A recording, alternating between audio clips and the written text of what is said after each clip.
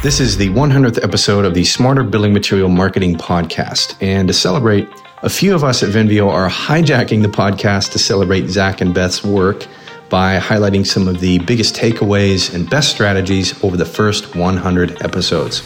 Let's get into the show. Welcome to the Smarter Building Materials Marketing Podcast, helping you find better ways to grow leads, sales, and outperform your competition.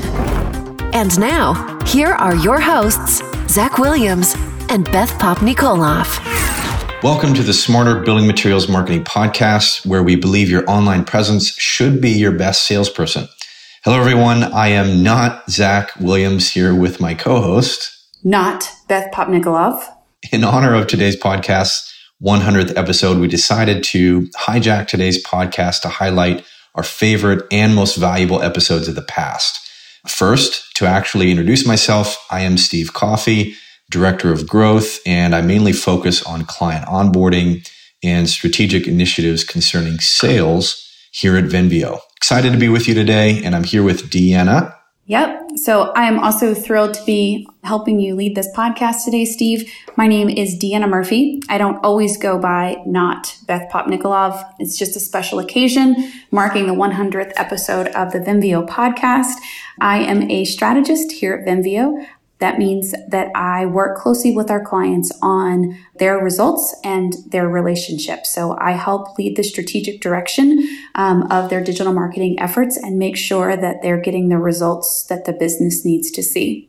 Deanna, one thing that I love about the team here at Venveo is our longtime focus solely on building materials marketing. The industry can be complex, and making sure that you are reaching your audience effectively and achieving results is what we do best, specifically for the A&D community, builders, contractors, or the consumer. Really making sure that those audience groups understand your story and how your product can solve their problems is so important from a digital perspective in today's world, and obviously how it has even changed more rapidly now in 2020. Absolutely. I don't think that can be overstated, the impact that digital marketing is going to have moving out of the year 2020. I'm so appreciative of the Venveo podcast, and not just because it's run by some of my favorite people in the world. I think there's so much amazing talent and insight in the building materials sales and marketing industry that we have been able to highlight in this podcast. For me personally, whenever I listen to the podcast, I've been in this industry for a while now. I feel like I know it inside and out, but it never fails. Whenever I listen to an episode, I always have one big aha moment, and I take something away and I use it for one of my clients. So I've been really appreciative and really excited about the podcast. I always get excited when a new episode comes out, when we have a new guest on. So I'm really excited to dig into these top 6 questions that have been answered over the last 100 episodes. Sounds great. So what we'd like to do is, because we have 100 amazing episodes and so much insight has been shared and passed along to our listeners, we would like to highlight a few of those episodes based on 6 of the most common questions that we get asked as a digital marketing agency. So Deanna, let's get into those questions. Let's do it. So the number one question that we get asked as a marketing agency in the building materials space is, how do I get architects to demand and respecify my products? We get asked this question all day, every day. It is definitely a pain point of, how do I get in front of more architects? How do I increase stickiness and specifications with those architects? In order to answer that question, we are throwing back to episode number 72 of the podcast when Michael Sather was a guest. He is the Director of New Market Development at Solitude. And let's listen to what he has to say on the subject. You know, when you go in and you talk to an architect, I mean, I've worked with architects for 20 years now, and there's some amazing architects out there. To me, it's a combination of like art and engineering. You know, you've got this, technical scientific side, you've got this arty design side. And, let's face it, I mean, every architect goes to school thinking they're going to be like Frank Lloyd Wright or I.M. Pei, but a lot of them end up designing strip malls and, concrete tilt-up buildings. And how do you do something creative in there? Even those spaces, they can still be the hero. Even though they're never going to meet the people that work in those buildings, they can put in products and they can design that building to bring life to the space, and especially in terms of daylight, they can really affect people's lives, even though they'll maybe never meet them. So we want to be as much of a resource as we can to the architects out there. And if we can take a little bit off their plate to help make their designs better, we're happy to do it. Michael, one thing I'd love to get your perspective on is you mentioned that once an architect or a firm tries your product, the likelihood that they work with you again is just exponentially increases, right? Yep. What I'd love to know is how are you getting in with a firm for the first time for them to try your product? Like, what are you doing to get into the firm? What are you doing to get them to try it? Like, talk me through that process. Because how do you get your foot in the door? Yeah, like how do you get your foot in the door? Like, this is a challenge a lot of manufacturers have. I mean, the benefit you have is your product almost sells itself after you've gotten them to try it. But like, once you've gotten to that point, like, what are you doing to get to them to that point is what I'm after. So, I mean, obviously, we do a lot of the things other building material manufacturers do. We offer a series of AIA accredited presentations. We have 4 different AIA accredited presentations out there. So, that's a very typical route. We offer a lunch presentation. We'll buy the firm a lunch. Ourselves or the distributor will come in and give a presentation where they can get credit. But I would say, one of the most important things is to visually show them what the product will do. I've been keeping a photo database here at Solitube for, the 20 years that I've worked here, and we probably got 20,000 photos in it or so. And being able to show them, oh, you're working on a, open office space, but it's going to be on the first floor and you're going to have the tubes come through the wall and run horizontally through the open ceiling and turn down into the space. Let me show you a picture of what that could look like. And being able to just give them an idea visually, I think really helps. Also, giving them the flexibility to try it on a small scale. Not everybody's going to fully daylight the space. A lot of times they're going to dip their toe in the water and try a few units. Almost always ends up being larger on the next project. One of the really unique things we do, Zach, is, we offer our distributors what we call a seed program. So we give them a bank of Solitube product every year that they're able to use at their discretion. That's smart. And a lot of times they'll go into a new architecture firm and maybe they're working with a school district that's never tried Solitube. They'll say, you know what, on the next renovation you're doing, we'd like to daylight one classroom. We'll give you enough units to daylight one classroom and give you a sample, because we know once they see it, they're going to want to do it on a larger scale, and it almost always successful. And we also use the seed units. If an architect has, say, like a pro bono project they're doing, maybe a food bank, animal shelter, something like that, some nonprofit, a lot of times we'll be able to, donate units for that. Not really for the PR, but more just because it's the right thing to do. And if we can help, bring sunshine into somebody's lives, word gets around and people do appreciate that. And it definitely comes back to you in the long run. Deanna, this was a really good episode from Michael, and just getting the perspective from an architect of, how do we get in front of the professional market? I'm curious what your top takeaway from this episode was. Yeah. So what I love about what Solitube's sales and marketing teams are doing is that they have cracked the nut on making their client, whether it be the architect or the dealer, the hero of the story. So this is something that we preach on. This is a hill that we will die on, that from understanding and speaking to the architect's motivations and beliefs to offering complementary products for dealers to distribute at their discretion, Solitube has just nailed this customer-driven sales and marketing strategies. We've said it before, we'll continue to say it. It's not about us. It's not about our companies. It's not even about our products. It's about our customers. And Solitube has really figured that out. Deanna, that's great. And this is one of our top listened to episodes, actually. So I think that was a very good summary of the episode. Moving to our second question, we often get asked, how do we determine what we really need in our digital marketing efforts from our clients? And this is when they, have marketing efforts already in place and they're still asking that question. So I'd like to highlight episode 38, where we interviewed Justin Holmberg from 45 Build, who is a contractor and kind of goes through a couple different components of brand recognition and how to tell your story and how to determine what we really need. So let's go and listen to Justin and a few comments that he has. What's interesting, Justin, like if you were to think about the contractors that you're buddies with, like how many of them have like a similar story? It's like, hey, I had a guy who took me underneath his wing. Then I might have worked for a family member. Then I cut my teeth. Then I worked on my own. And now I'm running my own business. Like that's not atypical. Now, granted, I know you're playing at a different level now from a site development standpoint, which we'll talk about in a minute. But Like how many contractors do you know that like follow that similar path of tradesman, craftsman, business owner, scaling, like that sort of a process? I think, Zach, there's a small percentage there, but I think the beginning stage of that are pretty predominant in that, they come out of high school or college and they jump into a trade really out of necessity. And then they just, we're creatures of habit. And so most people just kind of settle for the mediocrity and settle into the routine, and they don't strive to be something more. What you're saying is they like to be comfortable. They like it easy, right? Yeah, people like to hit the easy button. I think that goes for everybody, though, across the trade. It's not just the construction worker out on the job site, but it goes all the way to trickles through the business owner. At times you as a business owner can, wake up in the morning and just want to hit that easy button. The manufacturer as well. So something that you have to fight and battle against is getting comfortable.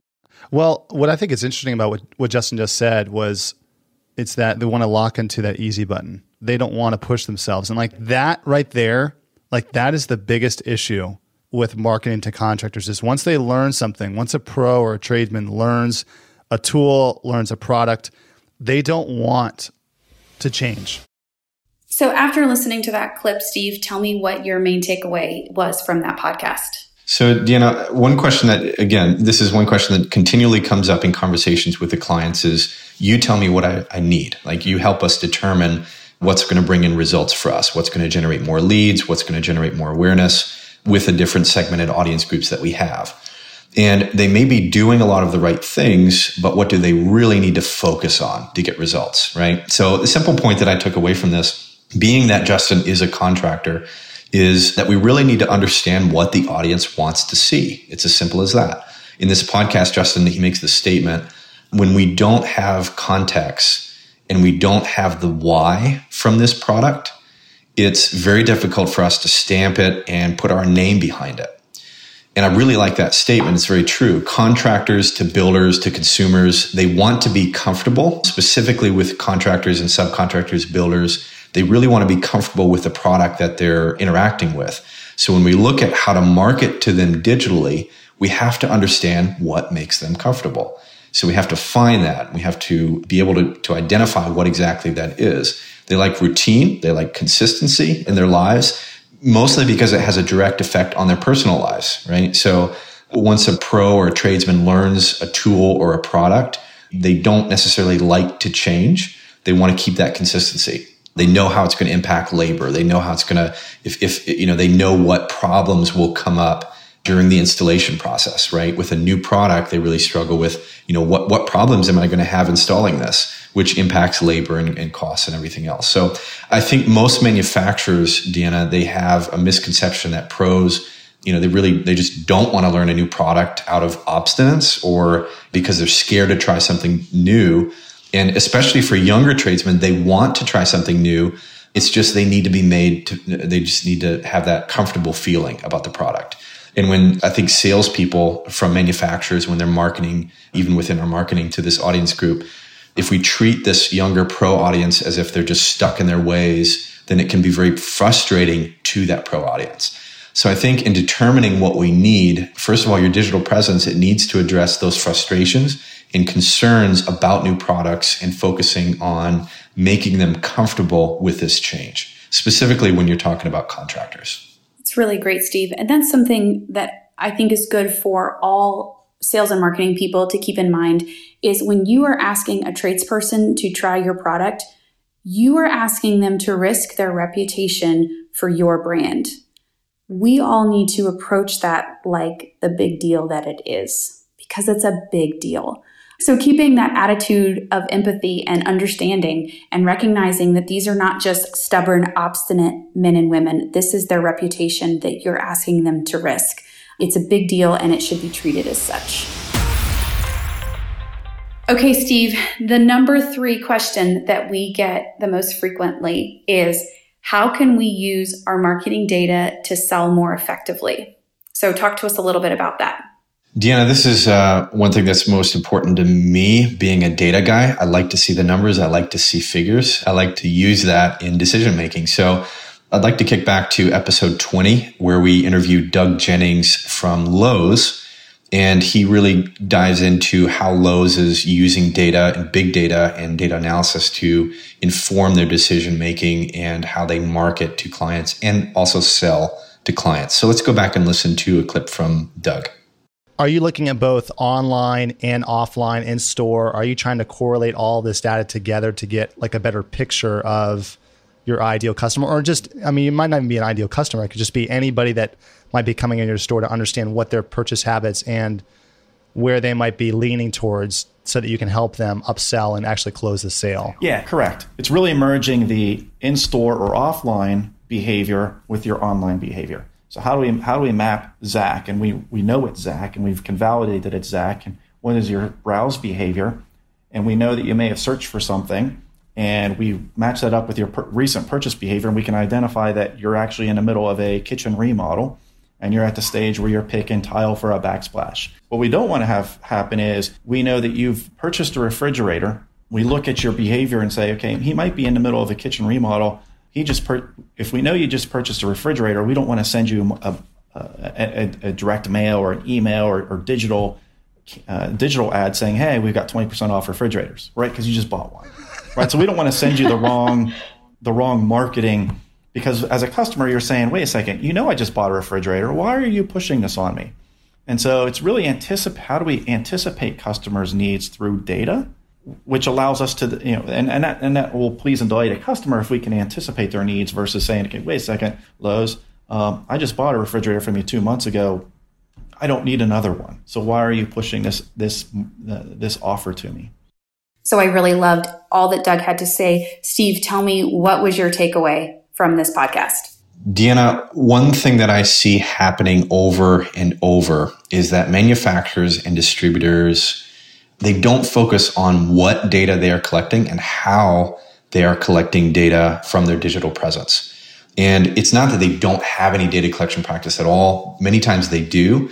I find that they're not leveraging that data set effectively to inform marketing decisions. So, and it really comes back to how you're collecting data and then what data you're collecting. Making sure that you have the cleanest data set possible. A clean and powerful data set can really be used to create accountability for results-driven strategies. And I think that's really important. One thing that stood out to me in this podcast with Doug is that the process of data analysis drives sales, and it also serves the customer. It's beneficial to the customer to anticipate their needs, and that reduces friction. Proper data collection within your marketing efforts can allow you to anticipate needs and to meet those needs throughout the digital platforms that you are on. So, if someone is, whether or not they're selling online or not in terms of e-commerce, they may just be presenting the products and having a product page and pushing leads to a distributor as a manufacturer. You can still track that user behavior and utilize that information to make more informed decisions. So I think that's one thing that really stood out to me, is that data collection is not just about selling better. It's also about creating a more pleasant experience for the customer themselves. So true. So right along that data analysis line, so Steve, I am also a data person. I love data. I love making data-driven decisions. I'm throwing back to episode number 71 with Lisa Prestafilippo. She is the Director of National Accounts for the Metal Sales Manufacturing Corporation and gave us a wealth of knowledge about the data that you can receive from your e-commerce as well as from big box stores. So let's listen to that clip. People research way more, even if they still buy it at the actual store location. They've done all the research because they're not going to, have you ever walked into Lowe's and number one, no one will help you, and so then you're there for 2 hours trying to figure out what aisle you're supposed to be in, and then you figure out, okay, now, and then it's like, well, which one should I get? Because they always carry, two of the, top competitors. And so you've got two, got GAF and AirVent, and what AirVent should I buy? And so they do all their research online. So even if, I'm putting up, in this company, we had Home Depot for about 3 years, HomeDepot.com. And I said, I'll put minimums on Lowe's.com that technically people probably won't buy 50 sheets of an 8-footer, but at least the 8-foot is online and they can, who makes it, what's the gauge, what's the color. They've done all the research. So when they walk in, they know they're asking for my SKU, my company, the brand. So I think when it comes to where these guys going, I want to say this, .com is a never ending shopping. I want to say that they want every SKU up there. Even if it doesn't sell online, it'll sell in store. It's more about the marketing and the research. Like I tell my team all the time, half of this stuff isn't going to sell online, but it's free marketing. So when people Google metal roofing, our SKUs are coming up. Yeah, our SKUs are coming up. So then, then they take deep dives and all of a sudden now they're on our actual metal sales website, and I didn't know you guys made that profile. I mean, we have, our full line catalog, the amount of profiles that we have, it's crazy, So, I mean, my number one profile in the actual company is not even on, Lowe's.com. Deanna, this was a really interesting episode. I really like, the conversation around big box stores and things like that. Not every manufacturer that we deal with sells in big box stores. Although they may sell in retail, they also sell through distributors, suppliers, and also one-step distribution. So what is your one takeaway from this episode with Lisa? So my biggest takeaway from this podcast, and this was literally a huge light bulb moment for me. So Lisa, I hope you listen to this. I hope you understand how much this changed my thinking. A lot of times it's really easy for clients who sell, maybe they sell large sheets of insulation. Okay. That's not the best thing to buy online. So they may feel like, hey, I really don't need to have a presence on Amazon or any other e-commerce platform because my product really can't be shipped. It really needs to be, you need to go to a store and you need to pick it up. However, that may be the case and that's totally fair.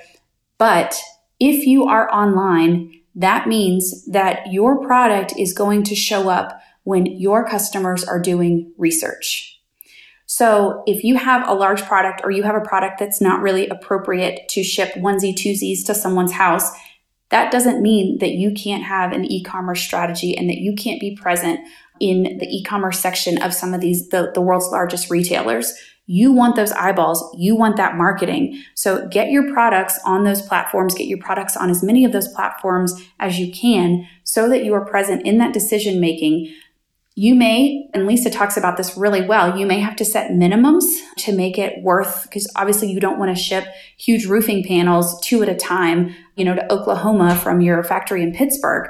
Well, that's fine. You can set minimums on there to protect yourself, but you do want to have your products visible when clients are doing research, because then they're going to be walking into those big box stores. They're going to be walking into their local lumber yard. They're going to be going to their local one-step dealer, and they're going to be saying, this is the product that I want. Here's the printout. I've already done the research on the colors and the lengths and the SKUs that I want. This is exactly what I need. And it does the work for you. You can also get so much data from these online platforms. You can see what products are getting the most traction, what products are getting the most clicks, what products, even there are social sharing tools. So there's a lot of metrics that you can pull from these products being there, even if it's not specific orders.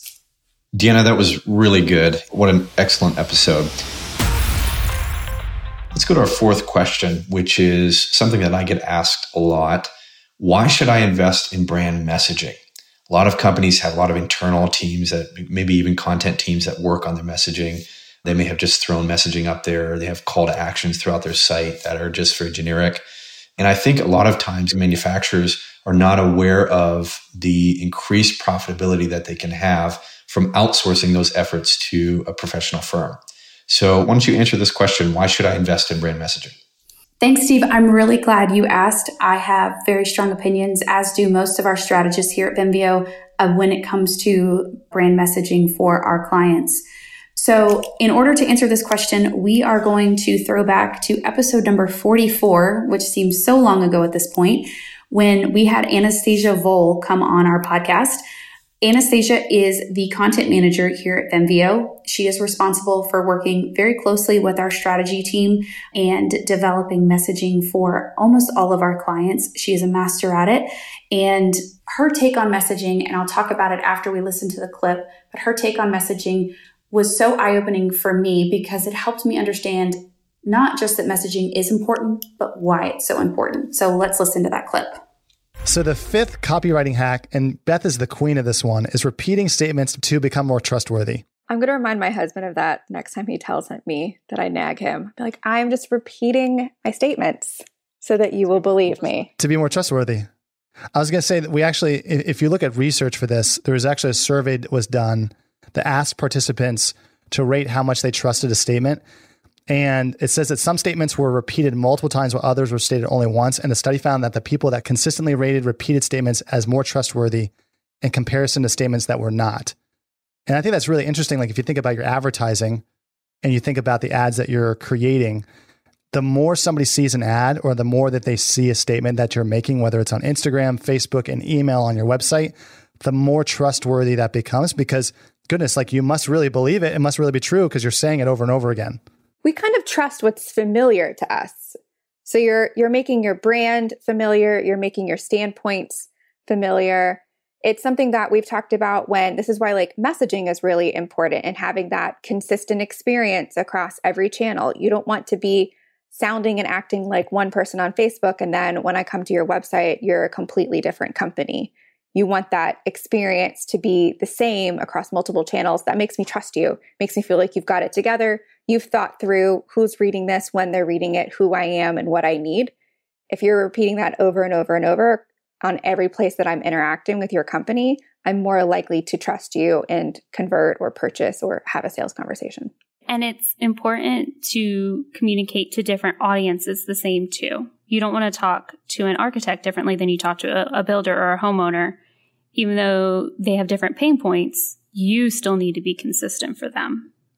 That's a really good point, tying back to our previous point about personalization. So you don't want to have a split personality for your different channels. You just want to speak to their different pain points, like Anastasia is saying. Deanna, that was a great episode. And Anastasia is so talented at what she does. What was your main takeaway from this? Yeah. So my big aha moment from this podcast was the concept of repeating statements. If you think about, some studies show that it takes from 9 to 11 times for someone to hear something before they believe it, before they buy into it. That is why your messaging is so important. That is why it's so important to have a consistent message across multiple platforms. If you think about it like building a house, each time you have an interaction with someone. So if they see you on Facebook and then they get an email from you and then they get a newsletter and then they come to your website and then they go on your Instagram feed, all of that needs to be contributing to this house that you're building for them. So at the end of the day, you have this fully formed picture that is trustworthy, that is stable, that is solid, and that someone will buy into. Messaging is so important because it helps achieve that repeating statements, trustworthy concept that is going to make your product so much more easier to buy. That's really great, Deanna. Such an important component of the digital presence. Let's move to our fifth question, which is how to define a digital marketing strategy for your company. I can't tell you how many times I talk to people who think they have a strategy in place, but it's actually not being implemented, or they need help in determining what the strategy needs to be. So I'd like to throw back to an episode 28, where Joey Gilkey from Home Depot talks to us about relationships and how to adapt a strategy from seeing needs in the market. So let's go listen to that. I want to talk a little bit more about your customer base, Joey. You mentioned that you're really focused on a consultative sales positioning, which I think is really smart. And if I'm tracking with your story, really the pro business got off the ground at a really interesting time. Let me ask you how you've seen the industry change, because you guys got really rolling with pros and rolling out pro sales managers right as the internet and digital started to become a factor in the purchase process in the building materials industry. So I kind of have a couple questions I'd like to ask you about that, but let's just start there. Can you talk a little bit about how you've seen maybe the industry change or your sales process have to change and conform as, you know, the request or the need for online has become more prevalent? So from 2000 to 2019, the industry has changed a lot. We no longer have our contractors walk in of any magnitude. I'm talking a contractor bigger than a Chuck in a truck. They don't have to walk into the stores any longer. They can buy product. We have Home Depot Pro apps. They can go on their computer. They have their admin order product. And we have outside delivery services that actually bring it to the job site, drop it off, put it inside the homes. And that's kind of where the industry's going. And we recognize that it's easy. Listen, at the end of the day, I have an Amazon Prime account. So does my whole family. Right. My daughter's in college and I see that little ding come across every day, just bought new shoes, whatever. So I know where the industry's going and I know that we have to keep up. So we have an exec team, an outstanding exec team that stays up to speed with the industry. Again, it's not just a guy or girl walking and buying a bag of concrete. Those days are kind of past us. So that makes sense. Joey, I think what's interesting is I saw an article this past year that Home Depot invested something like $1.2 billion in supply chain overhaul. I think it was like an article that the Wall Street Journal put out. Mm-hmm. And that's correct. Yeah, I think people thought a lot of that was in reaction to what's happening with Amazon and the convenience that they provide. But if I hear you correctly, yes, that's part of it, but it's just the nature of the way that people are buying building products are changing. Like you're trying to make the convenience of buying products that much easier. Is that correct? It is. So, the pro sales, the old school Hoover vacuum cleaner sales, that's always going to be there. You're always going to have that B2B, that handshake, it's all about relationships. It's going to continue to be. You'll never see a 2x4 sticking out the back of an Amazon truck. You'll never see that. So the thing with us is we put sales folks out in the field. We build relationships. It's more than just being a vendor. It is a partnership. It's taken 19 years to get here, but I would say over the last 4 years since we did buy the supply chain, we learned a lot. And we know that the industry is heading in that direction. As we manage these larger companies, you're never going to see an Andy Capps or a Tim Wooten walk into a Home Depot, go to a Pro Desk. You're never going to see that. They love the convenience of online purchasing. They love the convenience of having their project managers, senior project managers deal with that part of the business. But there's always a paper trail, right? There's always a paper trail that they can go back and show their investors, hey, we purchased $10 million on this project. It's all here on the receipts. It's all online. Here's my sign-on, our sign-in. And from an accounting standpoint, online purchasing, you're always going to have a paper trail. The old days of a contractor walking in and buying, a bunk of lumber and taking a receipt and throwing it up on his dashboard and hoping to get that receipt back to his boss, those days are over. So, it's helped the industry. The online definitely has helped our industry as well.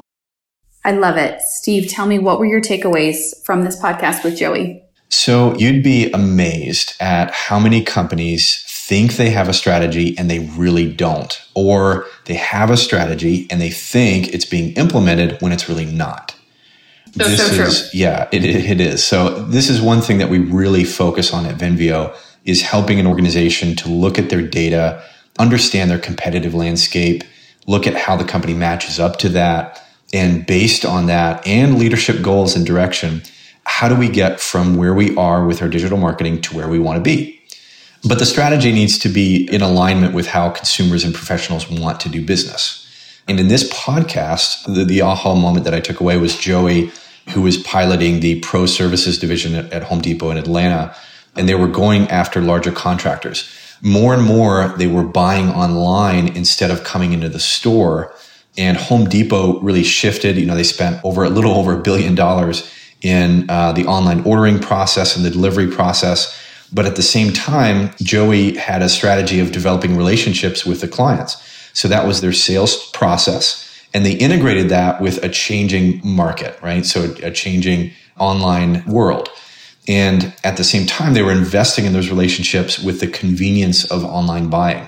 So I think what a lot of manufacturers should focus on is that your sales method of building relationships, or whatever that sales method is, can work alongside a very robust digital presence that's working effectively.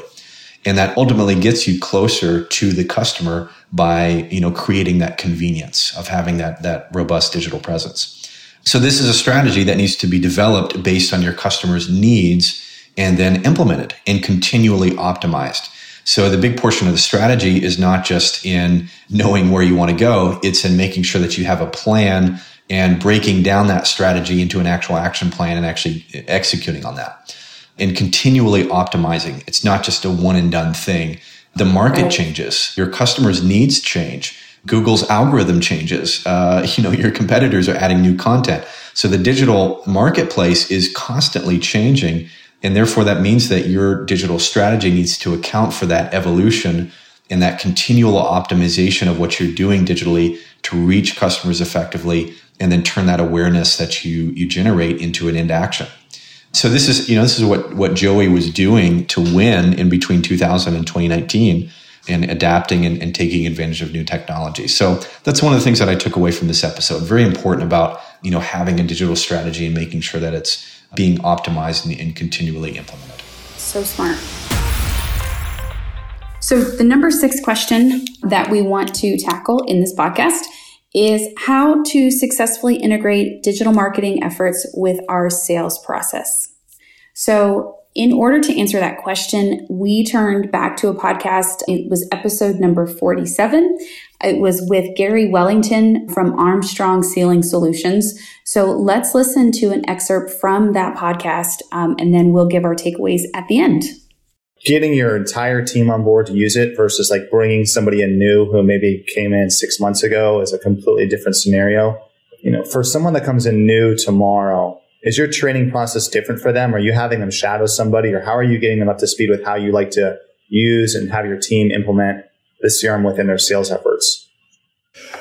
Good question. And when I do interview or I network and try and meet potential people for the business, I definitely ask them what their experience is with Salesforce itself. It's a key part. It does save a lot of time. We developed our own internal training program, which was what we rolled out initially, which was the data entry first type thing.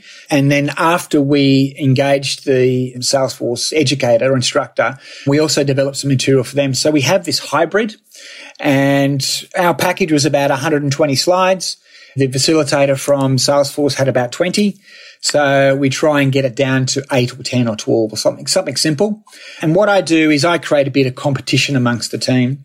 So if I've got one particular person who's doing well and is a bit of a pioneer and, actually points out some shortcuts to myself and others, I'll highlight that and I'll encourage the team to share that. So generally salespeople are reasonably competitive. If somebody gets a mention for doing something quite well during a conference call or during a sales meeting, I guarantee the next morning they'll get a call to say, hey, how did you do that? How did you export everything so quickly from your contacts to your projects? And so you infect people with the virus and they start to feed off each other. Aside from that, our product is quite technical. So we have what we call a basic training program, and we'll use Salesforce in a part of that basic training as well. Deanna, this was a great episode with Gary. Why don't you tell us what your big takeaway from this episode was? Yes. So my biggest takeaway from this episode is that everything that I believed about implementing a CRM within a sales team was wrong. A CRM cannot and should not be pushed onto sales. I've always been in a marketing role. I've never been in a sales role. Salespeople work so incredibly hard. So that whole, if it's not in the CRM, it didn't happen mentality has always been the one that I've had. I actually worked in an organization where we would say that if it wasn't in Salesforce, it didn't happen. And I have given that advice to clients, which I will now never do again, because it does come back to kind of that empathy side. Like, that doesn't feel good for the salesperson. So when you're rolling out a CRM, how can you do it in a way that energizes your sales team? How can you do it in a way that you do research on your salespeople's pain points and you present a solution that addresses those pain points? So Gary does a really good job of communicating how they rolled out their CRM. In this case, it was Salesforce, and they did it from the bottom up.